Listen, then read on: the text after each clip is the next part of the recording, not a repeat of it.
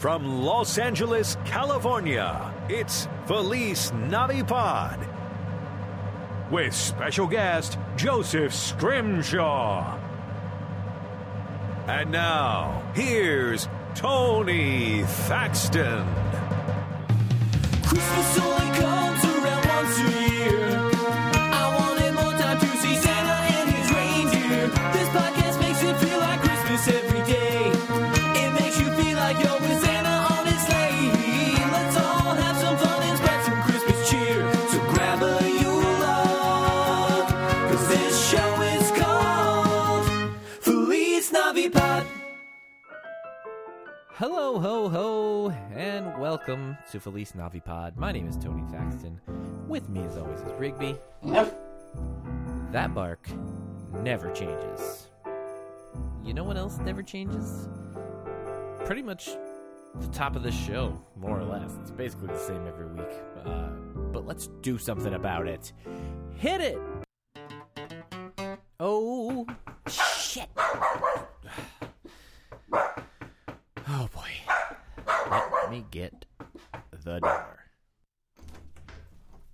Hey, Joseph Hello. Scrimshaw. Hello. How you doing? Good. How are you? I'm good. Come on in. Well, thank you. Thank what you. What are you doing over here? You get lost on your way to Flappers? No. I don't want to go to Flappers on Christmas. I would imagine that would be extra depressing. That would be very depressing. What? Are you actually going to Flappers? I am actually going to Flappers. Okay. Yeah. All right. Yeah. To see I wondered. Some, I did. see Is some there friends any? do a show. Oh, you're not on a show. You're going. No, I'm going to a go show. see some friends do a show. Yes. Gotcha. Who, may I ask? Many people. A pal from the Midwest is doing some sort of CD recording show. So she has a bunch of other Midwestern types like Jackie Kashian and Derek Nice. Hughes and a bunch of other cool people. Very nice. Yes, because you're from. Are you from Minneapolis? I'm from Minneapolis. Yes. Okay. Yes. Because we talked about it briefly. Yes, a city that you know something of. Yeah. Spent, as I said, never an official resident, but spent lots of time there. Too much time, perhaps. I may have said this before because I feel like I always do. Everybody talks about those brutal winters. Yeah. Which I'm not. I'm one of them. Like I hate it. Yeah. But nobody talks about those brutal summers. No, in the summers can be quite brutal. It's just that in comparison to the winter, it seems like a better kind of hell. Really? You think so? I'm Yes. very torn on that. I can go back and forth. I think for the people who live there, it absolutely is, because the snow, the combination of the snow and the horrible cold actually impedes your ability to do things. True. So unless you actually are in a physical condition where the horrible humidity and the millions of mosquitoes will actually murder you, you will go outside and you will do things like fucking crazy for 3 months, because then you're mostly going to hide in your house. Yeah, Or- and you have automatically one less step. There's not going to be any shoveling or scraping of your Yes, windows. the humidity is not so thick that you literally have to scrape it off your car. Right. No, but I think I've definitely felt the coldest day I've ever felt in Minneapolis. Yeah. And I probably not temperature-wise, but humidity-wise, I feel like I've probably felt Yes. some of the warmest days I've ever felt. Yeah. No, sometimes when you're walking up a hill, it really does feel like you are actually swimming. Like you would move faster if you did a breaststroke. Yeah, Midwest summers are real brutal. Yeah. Real brutal. Yeah, so when people ask me what I like about LA, one of the first things is, well, it's not Minnesota weather-wise. Yeah, that's one of the reasons I came here. Yeah. I just kind of was over weather in general. It's like it's generally going to be the same every day here. Yes, and pretty good the same. Mm-hmm. And you're still. How long have you been here? I've been here just 5 months.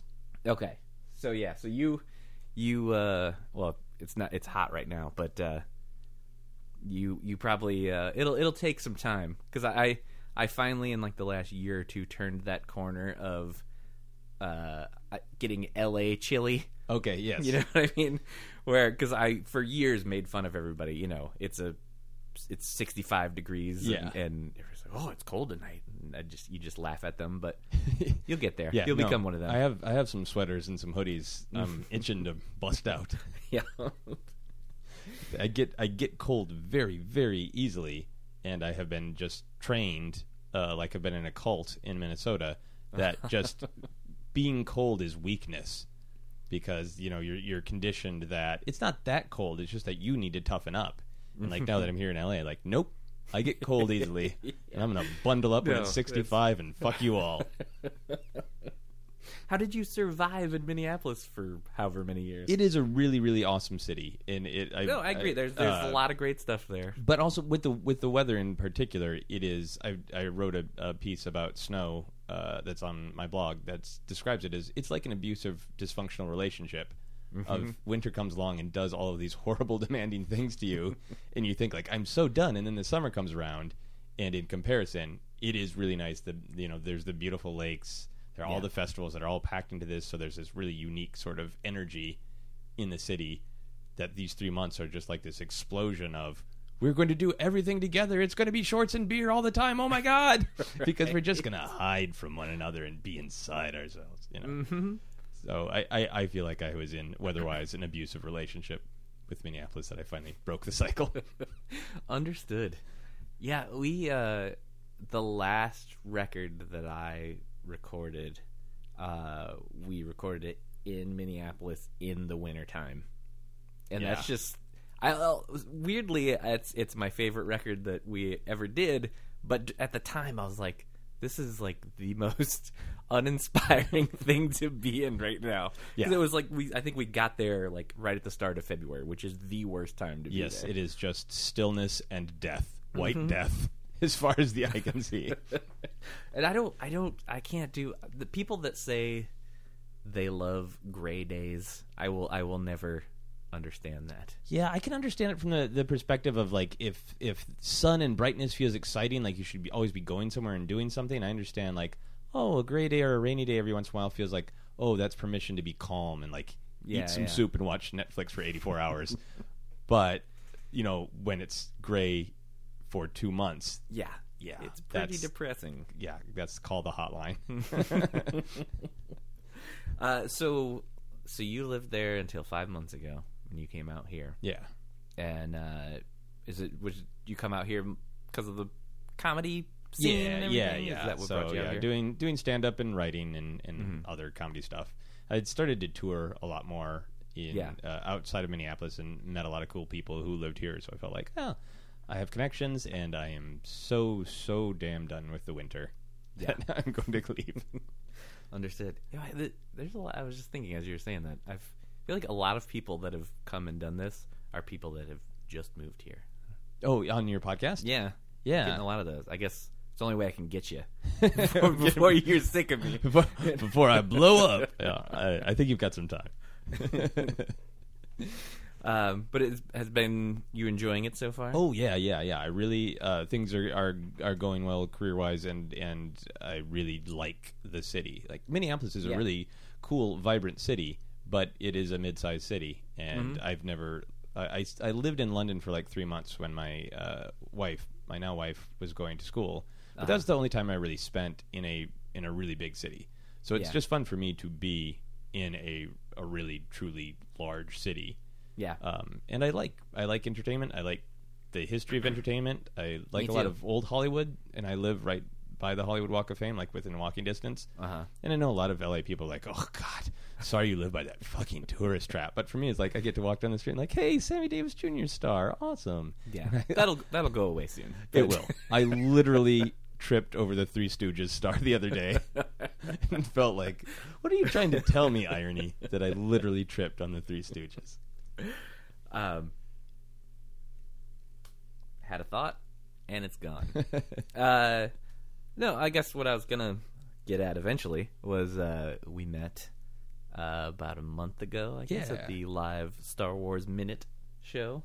Yeah, and that was super fun. Even though you and Matt Belknap in particular really took down the Muppets that night. I said it was a discovery process for me. I said nastier things about that episode of the Muppets than I expected to. I was shocked by all these comments. And my friend that was there afterwards, he was like, I didn't know people didn't like the Muppet Show. I really do like the Muppet Show. I have such fond memories of it. I think I was just sort of shocked into anger by the Muppet Star Wars mashup.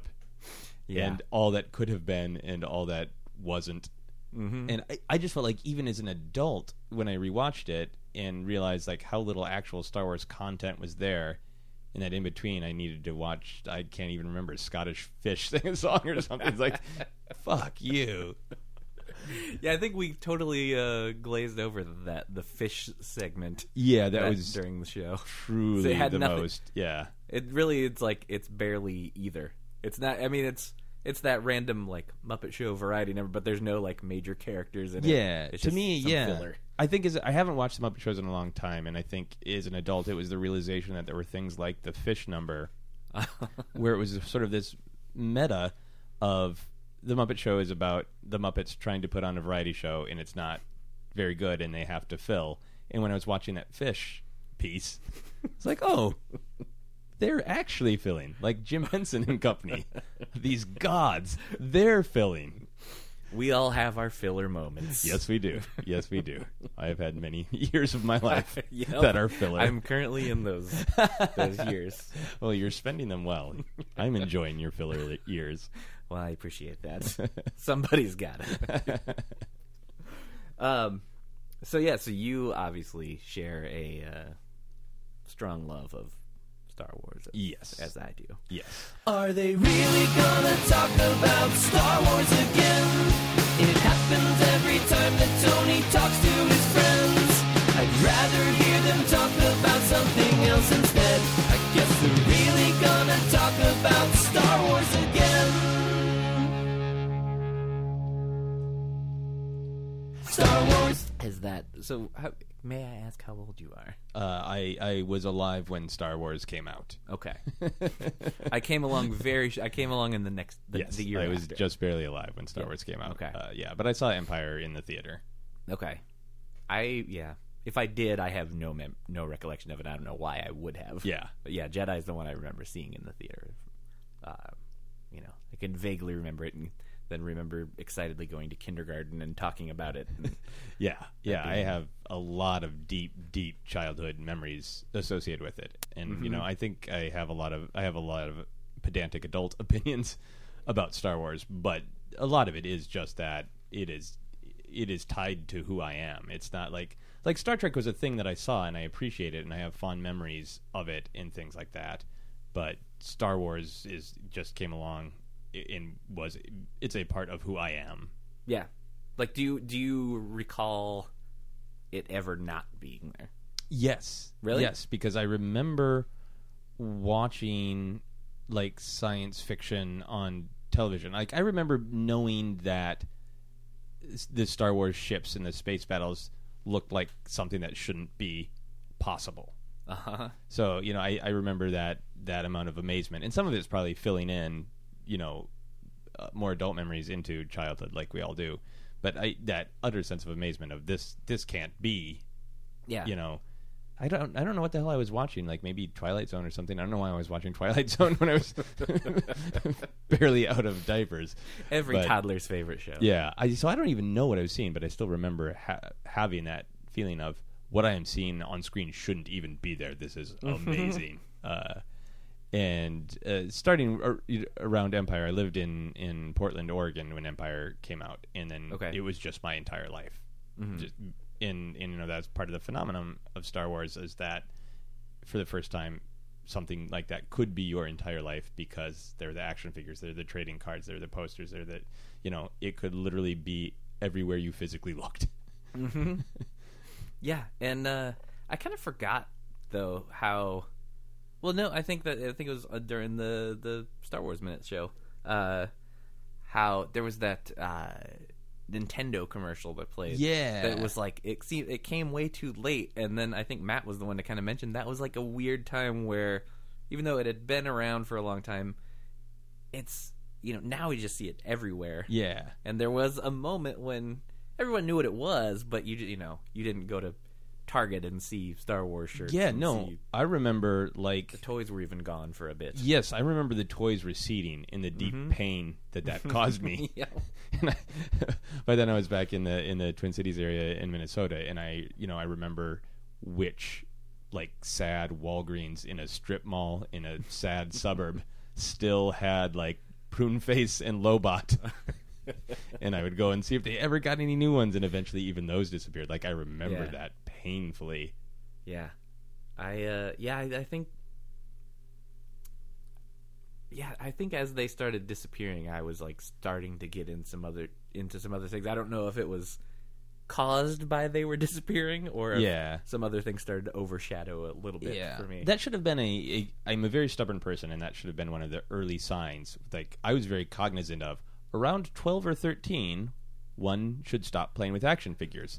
But I see no reason that has to be, and I'm going to fight that. Right. Yeah, and I just segued into like buying there's some really crappy superhero action figures around then, and the superpowers, the DC. The superpowers were good. Yeah, those were good. I was a big fan. I think that's kind of what took over for me. Yeah, and there, He-Man was still around a little bit there. I was real iffy on He-Man. I was never super. I had like a handful of them, and I think it was more like trying to fit in almost, because I had, like other kids had it, and I was like, oh, so I need those. Yeah, I think He-Man was sort of this fling in between Empire and Jedi for a lot of people my age. Until it was just a fling until you saw the movie a few years later, and then you were totally sold. Oh yeah, no, then I was deeply upset. I forgot. I don't even know that I ever saw that all the way through. It is really horrible. Yeah, I watched saw some of it recently. I did a couple of years ago at a convention. My friend runs a film room and asked me and another friend to riff a movie. Mm-hmm. So we decided to do the Masters of the Universe movie from '87, and we watched it extensively and did an actual scripted like movie thing, like riff tracks. And yeah, it's truly painful and awful. Yeah, because I did not have any memory of the whole like real world playing into it with Courtney Cox, right? Courtney Cox, yeah, yeah, and a guy who was on Voyager, on Star Trek Voyager, is her boyfriend. Yeah, and some utterly made up character named Gwildor. Gwildor. He's sort of like cranky asshole Orko. Like, he's just as like nobody cares about him, but there's a lot of him, just like Orko in the cartoon. Yeah, I don't remember that at all. I see what was the one from the cartoon? See, that's Orko. Was he like the kind of like ghost almost? Yeah, like, he was like a little red floating nightshirt with an O on his. Okay. Yeah. And he was not, when you bought the action figures, you'd get these little comic books that were kind of, they were much more violent, and they were much darker. So there's sort of the comic book world that you got with the action figures, and then there was the really PG, or rather G, cartoon, where He-Man would just defeat people by throwing them into puddles and whatnot, because he couldn't punch people. And then the movie came along, and it was neither of those things, and it was worse than both of them. Here comes a song out of nowhere. It's got nothing to do with what's going on. There ain't no problem here. We just needed another song. Here comes a song out of nowhere. It's got nothing to do with what's going on. There ain't no problem here. We just needed another song. Yeah, I try. I think they stopped doing it, but for a few years when Christmas would roll around, they would have a special category of even like not just Christmas movies, but like Christmas episodes of certain series. Right. And they had a Masters of the Universe Christmas episode. Yes. And I tried to watch it, and I think I sat through about 5 minutes and I had to turn it off. Yeah, I haven't watched any He-Man in a long time. I was just at Dragon Con, and there was this big quiz show bit where Hal Lublin and I read a couple of these little scripted sketches between two geek characters from the geek canon, and Hal suggested that we do one that involved Battle Cat from He-Man. And I can't even really remember if Battle Cat spoke. Yeah. So I watched the episode about Battle Cat's origins, and it was truly painful. It was slow and painful, and yeah. Was it on par with the fish number? It was a little bit better, because it's also like the fish were just better pleasant. Than the fish number. It was better than the fish, because the fish were just pleasant. It was just a pleasant old time vaudeville song and dance, soft shoe underwater, pretty much. But He-Man is even the worst episode of He-Man is fascinating in its sort of grotesquerie. Of how does it exist? Why does it exist? Yeah, I have very little knowledge. Like, if you gave me $100 and said, "Tell me what He-Man is about," Yeah. I don't think I could do it. Well, He-Man experts couldn't and wouldn't want to tell you what it's about. It is entirely a product of engineering, of Mattel quizzing kids and test audiences about what they want. And for some reason, kids wanted basically Did that. Rocky from the Rocky Horror Picture Show, but with the sword. Was that like? Did it start like right around the time Conan came out? I think it was kinda originally weird. going to be like some kind of like Conan knockoff, where they had like a lot of templates of like, we know we're just going to start this. We saw the Star Wars machine, and we're going to do that from the ground up. And I think they went with a sort of Conan-like thing, Yeah. because that's what, for some reason, kids of the 80s wanted. We want a violent, half-naked man who fights a skeleton. And like hits a camel on the head, right? Because I literally, seriously, I was just watching, it was like AMC or something was like showing like movies they're showing this month in quick Okay. little clips, and I've actually never seen Conan. Okay. And I swear there was a part and Arnold just like hits a camel on top of the head. I would believe it. I haven't seen. I haven't seen Conan in years, and I probably only saw parts of it. My movie education was a mess. I didn't have HBO, and so yeah. So those were dark days, full of He-Man at 2:30. You mentioned Dragon Con. Yes.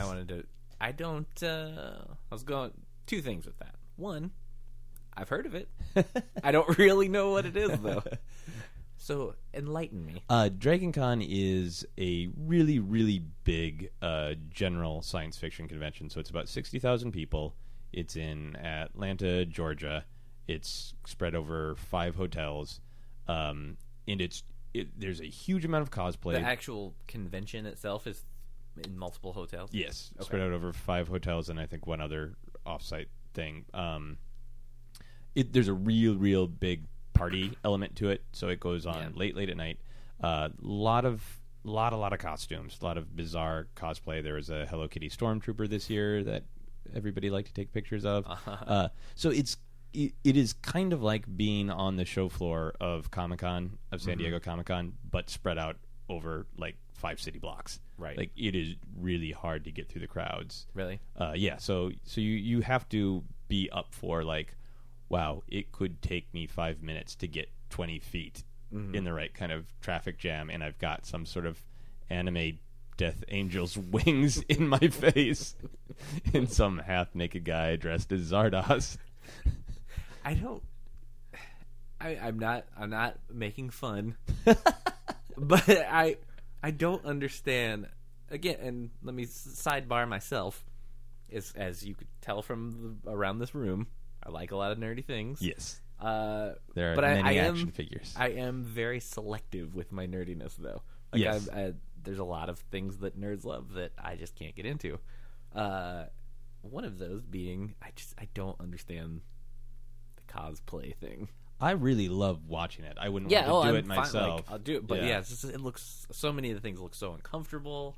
And just think about walking around a convention all day wearing that. Yeah, and I mean, there's the joke that nerds smell and they don't take enough showers and all that. But like at Dragon Con this year, it was very clearly not that, because it's incredibly diverse. It's not just huge traditional geeks. Like it's not 60-year-olds with neck beards. It was really cool to look around and see like every demographic type of human being, race, age, gender, orientation, whatever. But the smell seemed worse this year because of the cosplay, because of the amount of exposed flesh and the amount of like leather and lycra and various materials that trap the smell. Well, it's probably really hot down there right now, too. And it's really, really hot. And I almost tweeted and I stopped myself because I thought it was cruel that there are 60,000 people at Dragon Con, but it smells like twice that. But I really do like the convention because it is a real party atmosphere, and it really has a successful sort of celebrating anything you like vibe. Yeah, that's cool. And you did you actually hang out with Terry Gilliam? I saw your picture the other day. So I was a guest at the convention, so I did some shows, and my friend who brings me in, Ken Plume, he usually brings in a bunch of other people, and one of them that he brought in this year was Terry Gilliam, and it was really cool. So Terry Gilliam was only there for like a day and a half, and he ended up doing a part of the bit that I was describing earlier with Hal Lublin, because he wanted to do something small for this big quiz show. Okay. So we were playing this game where we read little scripts and then had the panelists guess who the characters were. So we had some ones that were actually hard, and we had some ones that were like stupid easy. And one of the ones that we had that was stupid easy was Morgan Freeman narrating somebody's life, and then the character was Hodor from Game of Thrones. Okay. Because Terry Gilliam was like, sure, I'll do it, but really I would like something straightforward. So I gave him the script where all he had to do was say Hodor, and he absolutely destroyed it. Nice. It was amazing and hilarious, and I ran through it with him backstage, and we chatted about what television he was familiar with, because he hadn't watched Game of Thrones yet and was concerned that he knew what he needed to know for the role. And then we chatted about Breaking Bad, and he was really concerned that in specific that he wanted a margarita. Right, that's right. That's what for he was that doing bit. in the Yes. photo, right? So yes, he was very scientifically measuring out the ingredients for the margarita. And the secret seemed to be to have the exact same amount of tequila as mixer. I think there was more to it than that, but just visually, Right. that appeared to be what was happening. But I've been lucky to meet a lot of super famous people, mostly through conventions, and I've done a lot of work with the Riff Tracks guys, Bill Corbett and Kevin Murphy, and been on the Jonathan Colton cruise and that. And he was like one of the most just friendly and down to earth. That's great. And really, really nice and clear, and really friendly and interested in chatting with other people. Nice. Yeah. That's always wonderful to hear. Yeah. And so he came literally just for that? He did 2 other panels, and then he did an hour of signing and autographs. Okay. Gotcha. Speaking of, who's the, there's always the autographs there, and there's always the mix of, who is that? A lot of people, and then you Yes. see who it is, and you're like, I still don't know who that is. And there's the ones that you giggle a little bit when you see it. And what was the best one there, you think? Of the signatures? Uh-huh. Well, I didn't go through the Walk of Fame. So they have a separate Walk of Fame where all of the... So you didn't even stroll past it at all? No, because it's so much work. Okay. It is so much work to get in there. And I think it's usually separated by kind of if you've been in film or if you've been on television. I went through there last year. I was meeting some friends, and I went through there on Monday. So Dragon Con goes Friday, Saturday, Sunday, and then, like all conventions, it continues into Monday, but half of the convention leaves right away on Monday. So this was at about like 2 p.m. on Monday when the convention was all but dead. So there wasn't anyone in Walk of Fame. It was just walking by, like, probably 100 very famous people just sitting there looking bored, and it was surreal. So, like, I walked by, and like Malcolm McDowell is just sitting there looking just annoyed as shit that he's sitting at a table. Yeah, how do you think I'm sure it's a mix, but I always just like, are those people? I mean, it's kind of surprising he was there, unless he was doing something else. But I just can't decide if those people are have they just accepted, like, yes, this is what I do now, and I actually make some money doing They this. make serious money at Dragon Con. But are they bummed about it deep down, or are they just No. like, I'm cool with this? People are. I think different people feel differently about it. I think for some people they've accepted, like, this is a part of my career and this is what I do. Last year when I got picked up from the airport, I got picked up with Lou Ferrigno, and Lou Ferrigno, the guy who played the Incredible Hulk back in the day, turned to me and said, "Where will you be sitting this weekend?" And at first I was like, why is the Hulk asking me where I plan to sit? Like, what does that mean even? Like, oh, that's what this whole convention is to him. it didn't even cross his mind that, I'll be performing in different rooms throughout the weekend. To him, this is just what he does. He goes to conventions and he sits one place, and then people parade by and give him money. And Lou is pretty well known as, like, he does not, like, you can't take a photo with him from far away. He will see you and say $20, motherfucker. I mean, he won't actually say that. His subtext will say that. Right. I remember when went to Comic-Con, like 2011 or something like that. Was walking around, and I just, when you see those tables, like, I generally, I don't care, but I'm always curious, like, yeah. And one catches my eye out of the corner of my eye, and I kind of turn to look and read what the sign says, and the guy is also sitting there, and, like, as I'm reading the sign, he just immediately notices that I look in his direction, and he's like, "Hi, I forget what his name was, and I played George McFly in Back to the Future 2 and 3. So he's the guy that they subbed in those Crispin Glover scenes. And wow. He could not wait to try and lure me over there. He Yeah. just, like, put the hard sell on without even me making eye contact. I was just looking in the direction. It's really weird. I've been to conventions where I've had a merch table, and I am not a famous person, but I have a fan base who is excited when I say I'm going to be at a place. But there's also plenty of people who are just like, oh, that's some comedian guy. I don't know him. Yeah. So it's really weird when you're sitting there at your, like, merch table trying to exude an energy that I am an open and friendly to talk to if you happen to be a fan who's going to be weird about talking to me. But I'm also trying to look as though I have no expectation that you should know who I am or want something from me. That's like a really weird energy to try to put out. And that's the energy you need to make everybody walking by happy. Yeah. Because, again, I'm not a famous person. But I have still had people say, like, tweet, like, some people he didn't seem very warm. And so then, Right. like, okay, well, I want to seem warm if people want to talk to me.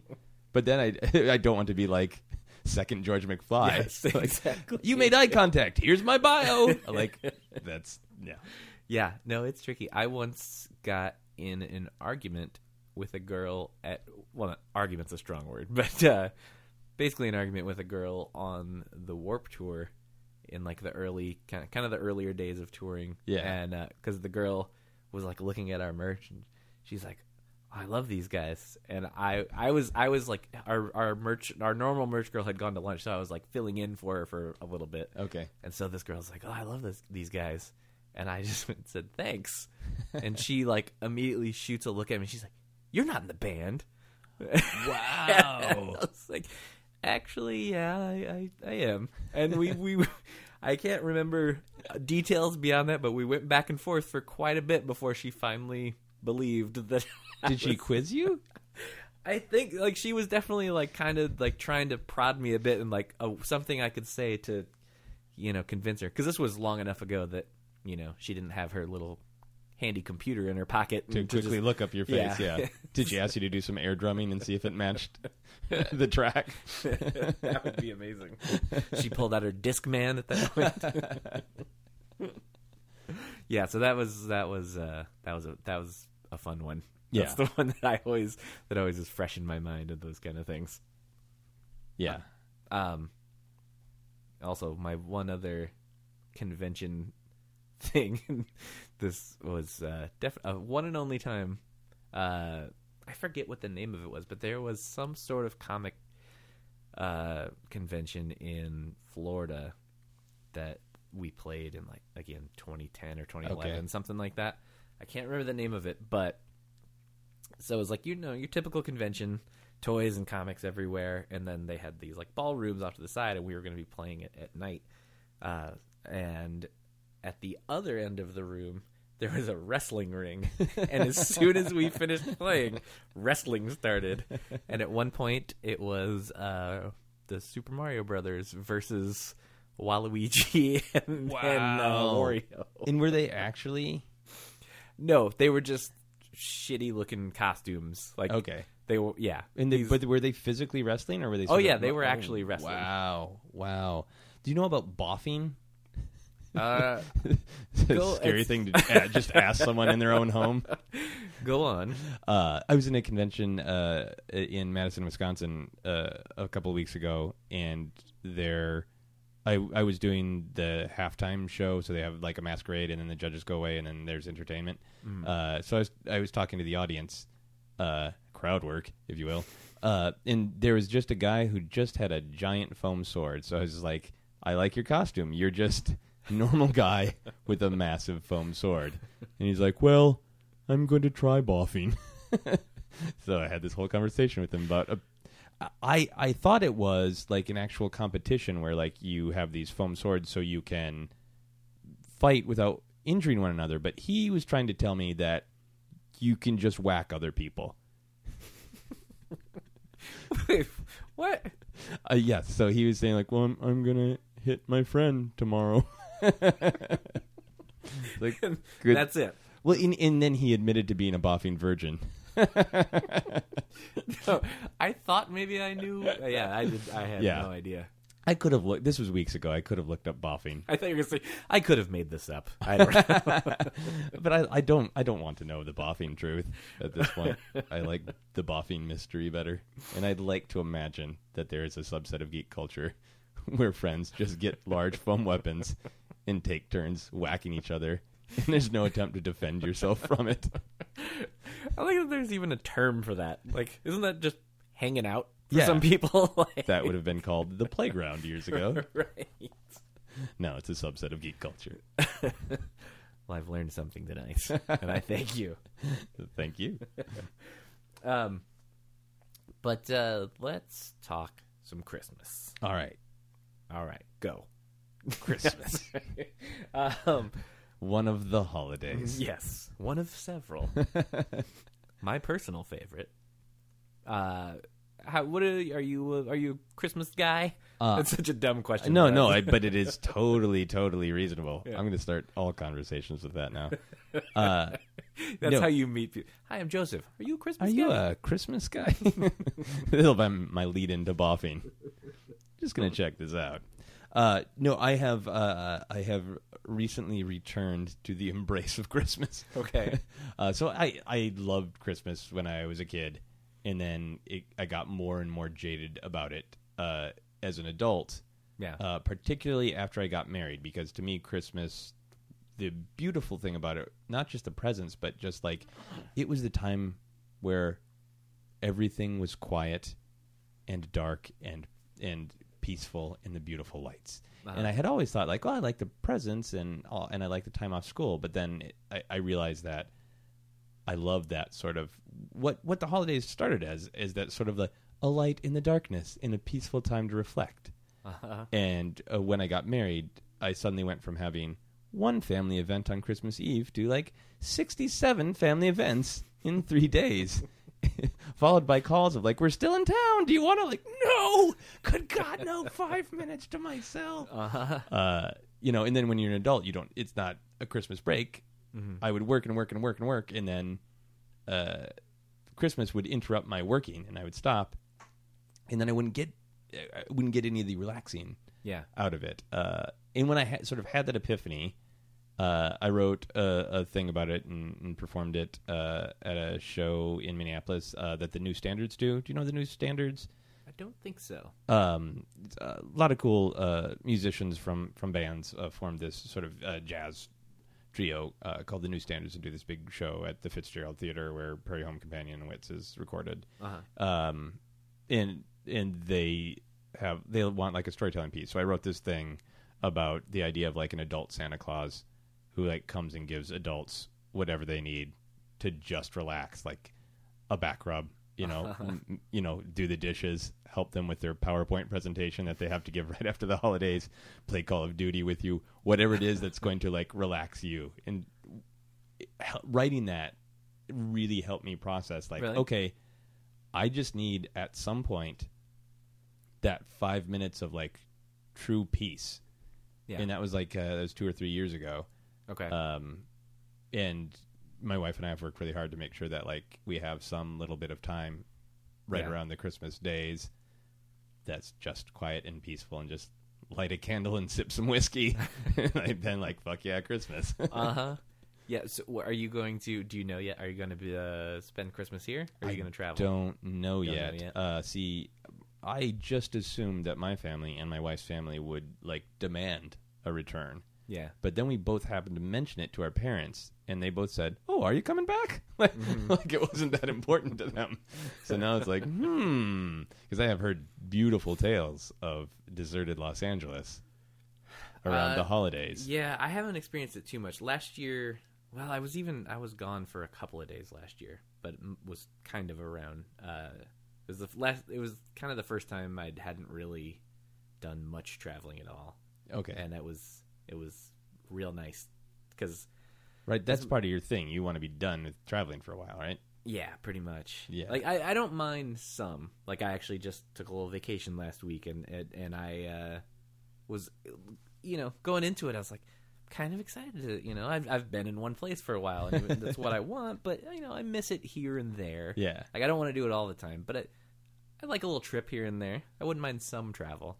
And within 10 minutes of getting at the airport, I was just like, yep, this is why I don't like this. Yeah.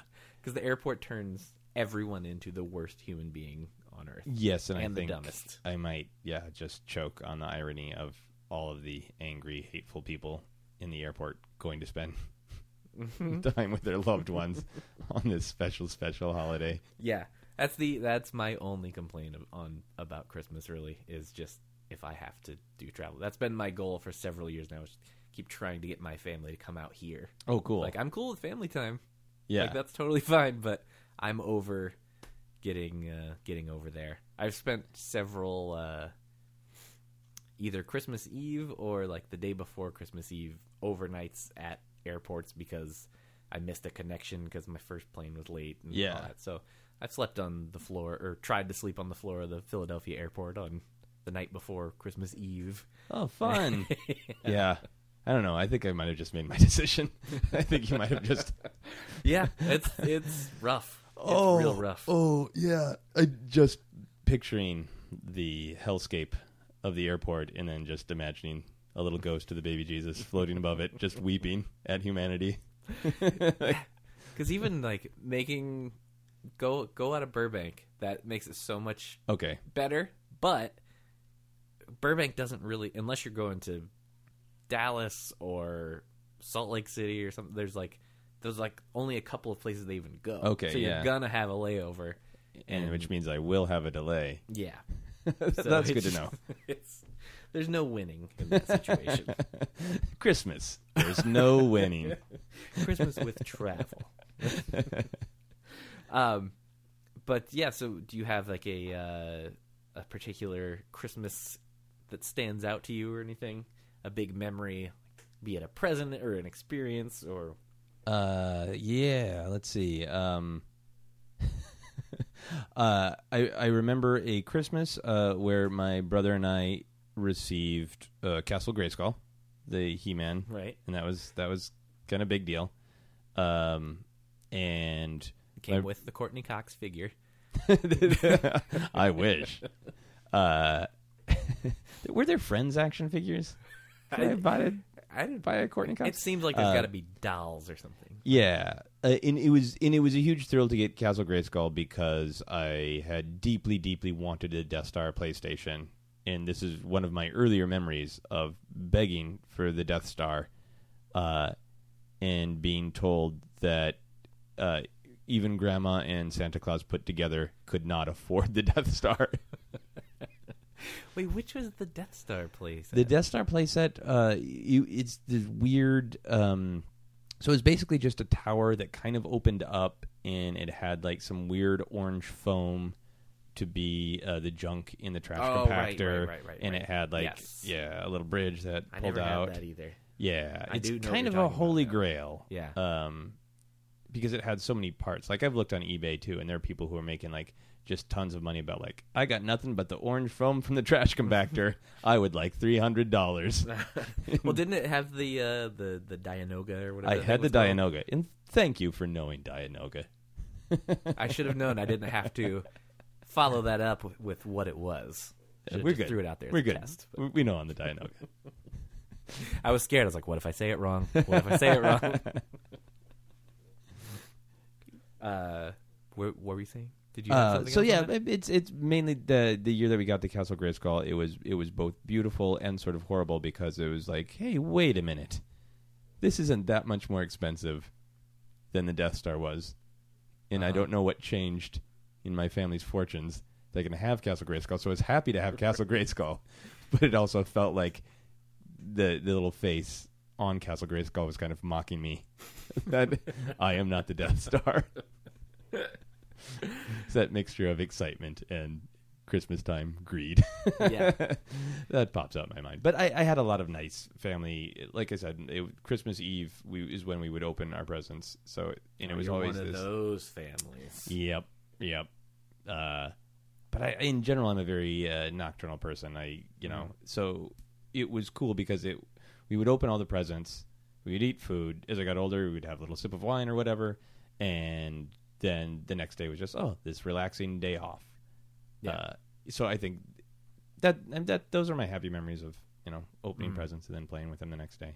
Yeah. No, I think I've talked about this with somebody else that I think Christmas Day itself is almost like my least favorite part of. Yeah. I just kind of like the build up and everything else. Yeah. As long as it's not travel. But Yeah. yeah, I don't know. Even like, 'cause I think now it's just sort of like, I don't know. It is what it is now. But even like as a kid, it was super exciting in the morning, obviously. But Yeah. then after that, you're like, oh, it's all that build up's gone now. Yeah. I have some cool stuff now.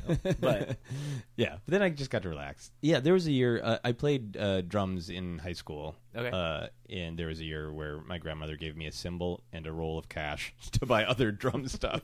And I thought, this is really rock and roll. the Just cymbal- one the crash cymbal cymbal. is the first thing you got. They were actually wrapped together. So like, here is a 16-inch crash Zildjian cymbal and a roll of cash.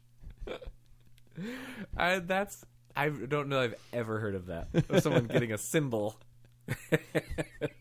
I can't remember how they wrapped it to disguise that that's what it was. It must have been a pretty big box.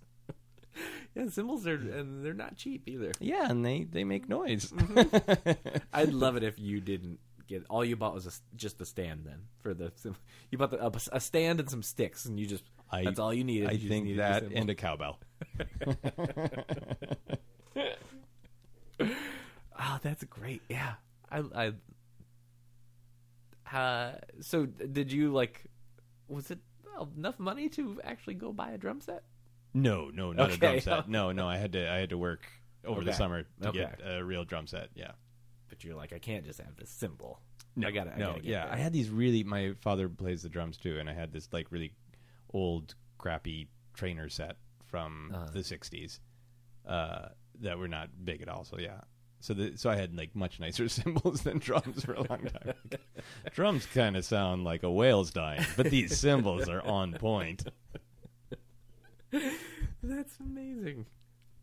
Yeah, I was everyone getting some cymbals for but I had drums already. Yeah. But I remember I don't know if you didn't stick with drums too long. No, I've played on and off for like when I can work it into a show, but Okay. yeah, I just went into more comedy direction. Gotcha. Because I just remember it always being into music and was always playing drums. But then when I was in high school, getting befriending a lot of other musicians now, Yeah. and starting to play in bands and playing in different groups in the school and all this stuff. And so I had a lot of friends that were really big music nerds. I liked a lot, but it was always rock music and stuff. But then I had the guys who were actually really into jazz and all this stuff. Yeah. So I tried to hang with that a little more, and I started getting more into the different things you can get and everything. And so I remember, I think it was for Christmas. It may have been my birthday, but I remember asking one year, just because I was everything that I didn't have was cool.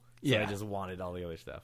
And I remember asking for it and getting a 6-inch splash cymbal. Oh wow, Which is 6-inch too. I know. That barely emits a sound, right? It's not a good one. it sounds like a sneeze, pretty much, doesn't it? Because but at the time I was stoked. It's it's for non drummers. It's kind of one of like the lamest things you can get. Oh, I always wanted a splash cymbal, and I could afford the splash cymbal, but I couldn't afford whatever weird stand I needed to attach it. And I really couldn't convince other people of its value, that if, when my dumb little band had any money, if we were going to put anything to it.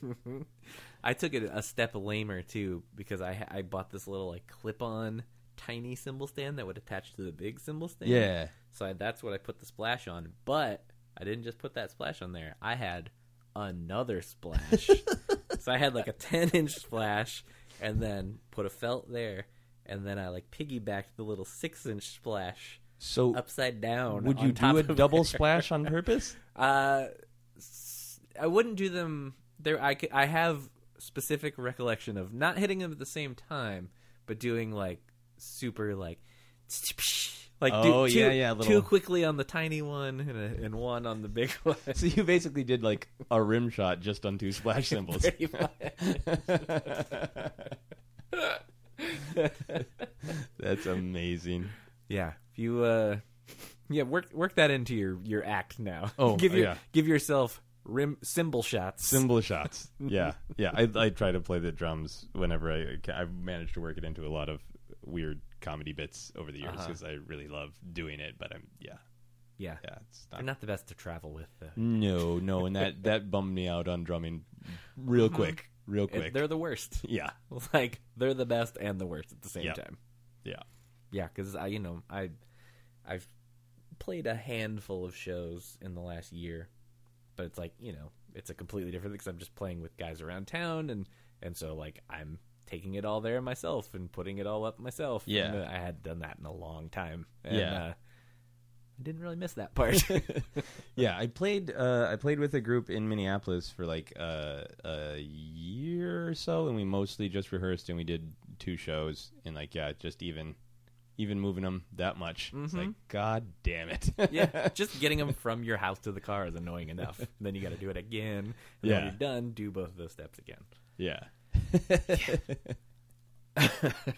Because like every time, like I always used to be like, you get in situations where you play a show and people would want to share drums. Sometimes, and like years ago, I'd be like, no, like I hate that. It sucks, and I want to play mine. I don't want to play his, and it's just not comfortable. But now I'm like, is there somebody else's drums I can play so I don't have to bring mine?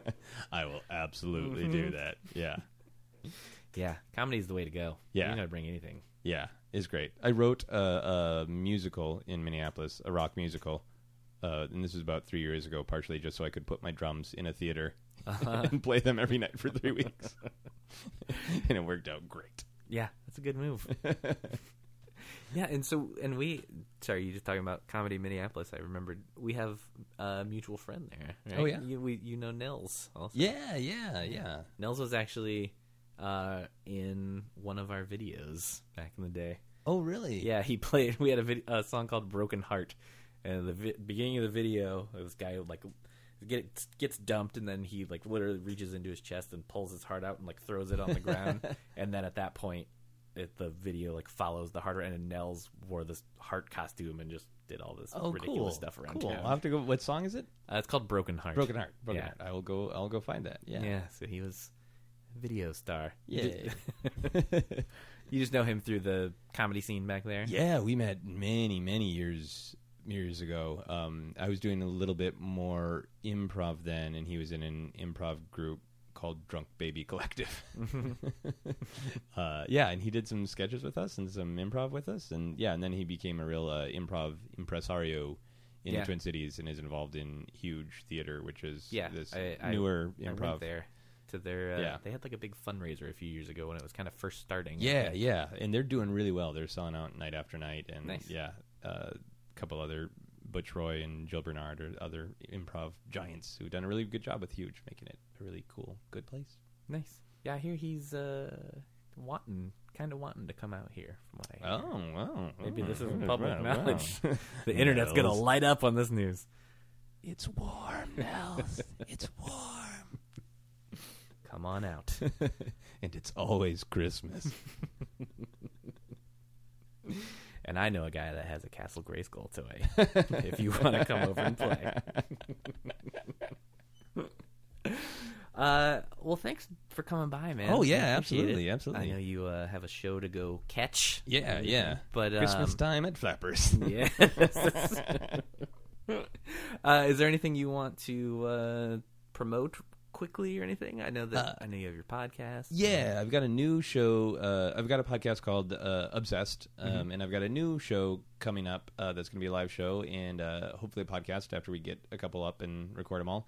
The new show is called Hot Comedy Dream Time, and it's going to be a mix of stand-up and sketches and just sort of spontaneous shtick. And the main idea is that I'm going to get guests and ask them what thing they've always wanted to do, what role they've always wanted to play, and then I'll write that for them. So it'll be their sort of dream performance, like Oh, nice. whatever they've ever wanted to do. If they want to be in a Western, play a vampire. My first guests are Greg Benson from Mediocre Films and Kim Evie from, she was one of the producers of Geek and Sundry and The Guild. Okay. And Kim wants to play a person who appears to be sane, but is not. So, like, who knows what I'll get for dream suggestions. So I'm really excited about that one. And that one's coming up on September 14th in L.A. Nice. What's what venue? It's at the Complex. It's a Okay, sort of theater venue on Santa Monica. Right. I don't think I've actually been, but I know of it. Yeah. Nice. Yeah, I'm looking forward to it. Very nice. Anything else? I love your action figures. Thanks. I don't have a Castle Grayskull. Go ahead and rub it in. I'll see what I can do. I'll pull some strings. All right. Cool, man. Thanks so much. Thank you. Merry See ya. Christmas. Joey Scrims. Didn't call him that. Should have. Wanna. Wanna call him. Let's do this over. Joey Scrims. Thanks for coming by. And I'm sorry I just called you Joey Scrims and then talked about it and then apologized for it. You know what? Take it all back. Take it all back. Guys, it's another ending to another episode. How was that for you? Not happy with that? Neither should you be. Anyways, thank you guys for listening. You can visit josephscrimshaw.com for more information about him. He's at Joseph Scrimshaw on Twitter. I'm at Tony Thaxton on Twitter. Wanted to remind you guys real quick one more time, if you want to support the show, go to FeliceNaviPod.com, click on the Amazon banner, and then shop like you always would. And that is going to help support the show a little bit. And Rigby thanks you for it, don't you? There's that same bark again. No shows going on for me at the moment. Keep your ears tuned to Felice Navipod for all the latest happenings. The only thing to let you know is Christmas is December 25th. So, that's going to do it for another episode. I have been Tony Thaxton. That's been Rigby. And as always, We wish you a Merry Christmas from